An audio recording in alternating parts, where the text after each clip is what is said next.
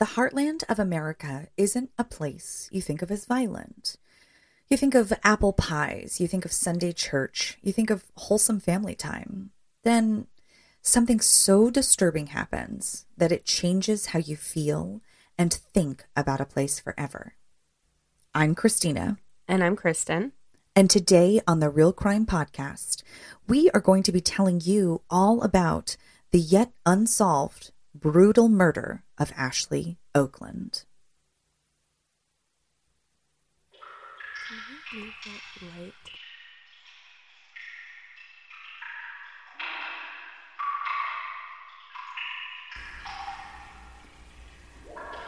There's no place quite like home, right? This is the Real Crime Podcast.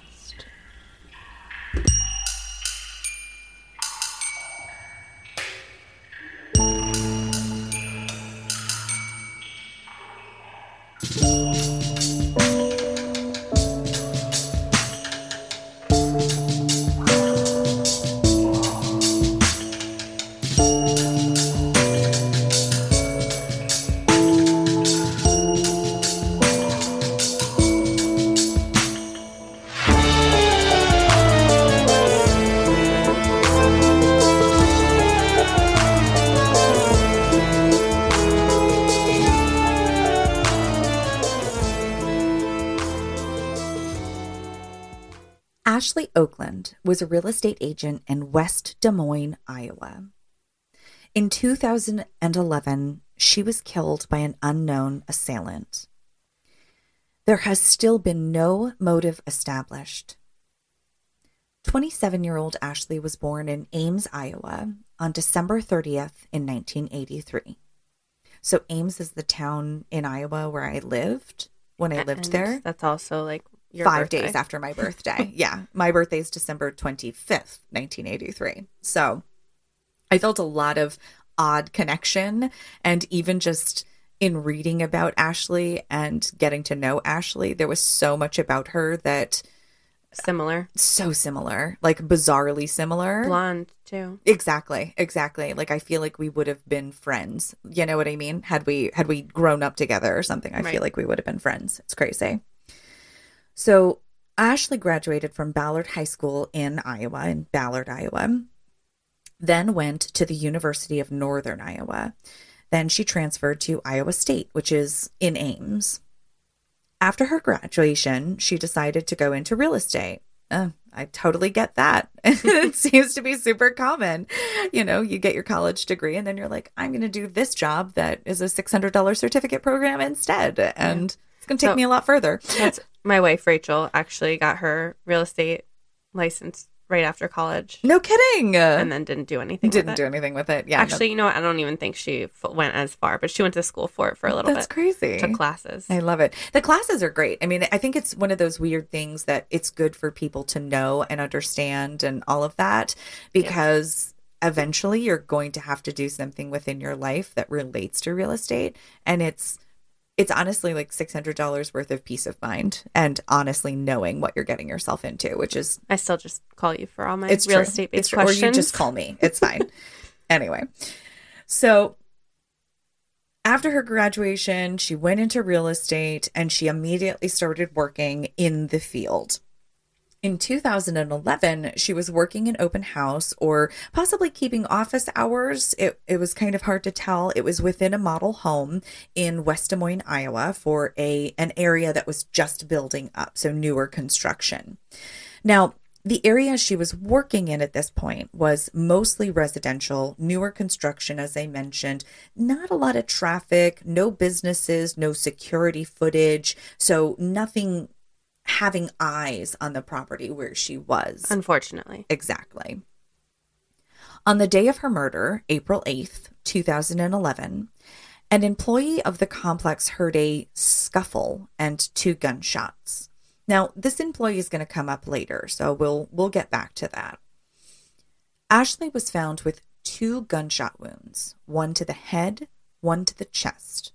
She was rushed to the hospital, but her wounds were fatal. Now, in the last 10 years, since this case actually occurred, a few details have emerged. A scruffy-looking male was seen frequenting that location. A black SUV, possibly an Escalade, was said to have been seen outside of the model home that day. The gunshot wounds seemed to be more of a hit, like a mafia hit sort of thing. And there was really no release of information as far as sexual assault or extreme violence, plus no report of anything within the model home being missing or stolen. Right. So two shots total, one to the head, one to the chest, and they were fatal. That's super not direct. Right. That's intentional. Exactly. That's not some, random robber who's never held a gun before walking in and just kind of aimlessly shooting to whoever to maim. Shot her knew how to shoot a gun. Absolutely.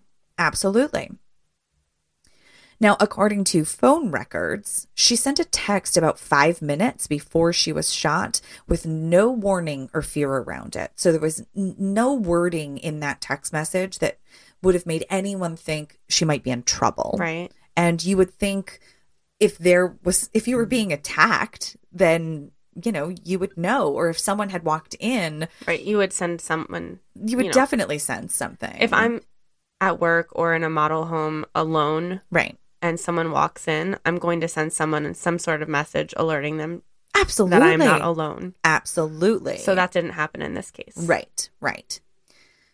So after the death of an agent in Little Rock, Arkansas, Beverly Carter, police tried to see if there were any links between her and Ashley, but there was no luck with that, unfortunately. Although their cases were incredibly similar, there was just no connection. In this case, there have been more than 900 leads reported, and there are still no known suspects or motives. Now, which is really crazy. Yes. 900 leads. It's nuts. So basically they went through everyone in the state of Iowa. Right, pretty much. At least that area of Iowa. Absolutely. So now remember that employee that I mentioned earlier? Interestingly enough, about 2 weeks after Ashley's death, that same employee that found her left a note for her mother. She was 53. This employee was 53. That she had to think about some things and left with pills and a knife heading to a quote unquote nice hotel. That's how it was described in the article. Now, the employee did not commit suicide and hopefully she got the help she needed, but what motivated that? Right. What were the things that she had to think about? Right. Like, did she know more than... Did she see something and she was threatened or something like that? Exactly. Like, was she in on something and just never came forward? And although this was just a suicide attempt, there was an actual fully completed suicide that is actually tied to this murder. So Joseph Cruz, a 52-year-old agent who was apparently questioned about the murder of Ashley, died by suicide 2 months to the day that Ashley was murdered. He was found in his black SUV, a Nissan Bravada, not an Escalade, but they look a lot alike. Yeah, they're same build. Exactly. And I don't know enough about cars that... It's a large SUV. Exactly. It's a large black SUV. So if I were to see that and someone said, could it have been an Escalade? I said, sure, that would have been my reaction. His sister states that he was cleared, but it's really kind of a crazy coincidence. Also, his sister states that, not the police. Exactly. So that's an important note for sure.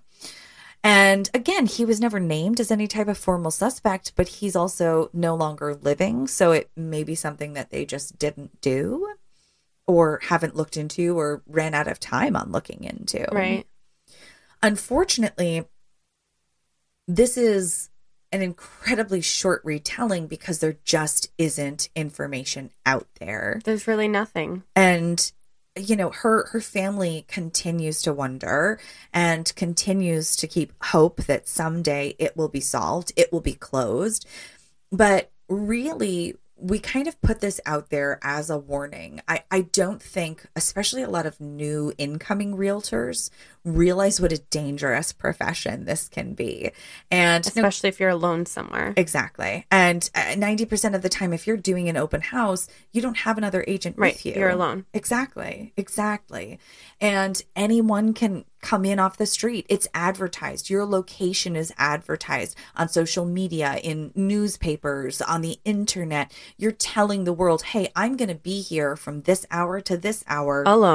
Alone, completely unarmed, looking for random strangers to come in off the street and talk to me. It's the same with, meeting a new client for the first time and taking them out to show them houses. I mean, it's literally in the job description. But never, ever, ever let them get in the car. You have to keep your senses about you. I will always stress the fact that there is no commission out there worth your life. And I remind myself of that all the time. It's just one of those things. I remind fellow agents of that all the time.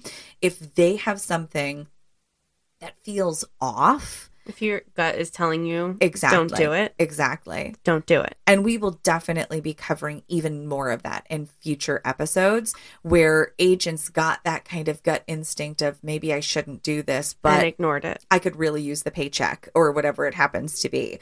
And suddenly they ignored it and now they're no longer with us. And it's crazy.